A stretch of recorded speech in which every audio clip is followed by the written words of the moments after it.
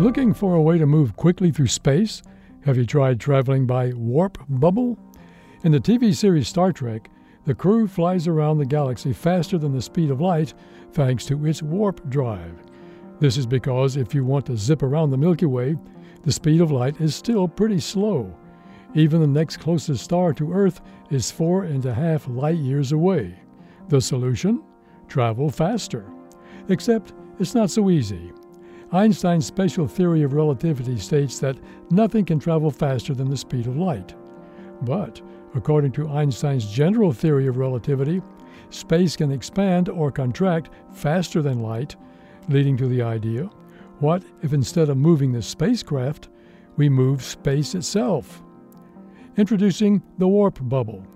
A warp bubble nestles our spaceship in a safe balloon of negative energy. The negative energy of the bubble compresses space ahead of our ship and expands space behind it. The destination hurtles toward us while our starting point is flung backwards.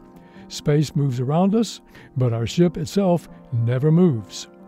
Unfortunately, any sort of warp speed is more speculation than reality. The first problem is negative energy, the driver of that warp bubble. Negative energy would come from quantum properties of light, creating antigravity, which repels space, pushing it away. The catch? Negative energy, though predicted by quantum theory, is produced in very tiny amounts by quantum optics devices. A second problem is that scientists aren't sure how to scale up quantum devices to produce the huge amounts of negative energy needed to create a warp bubble.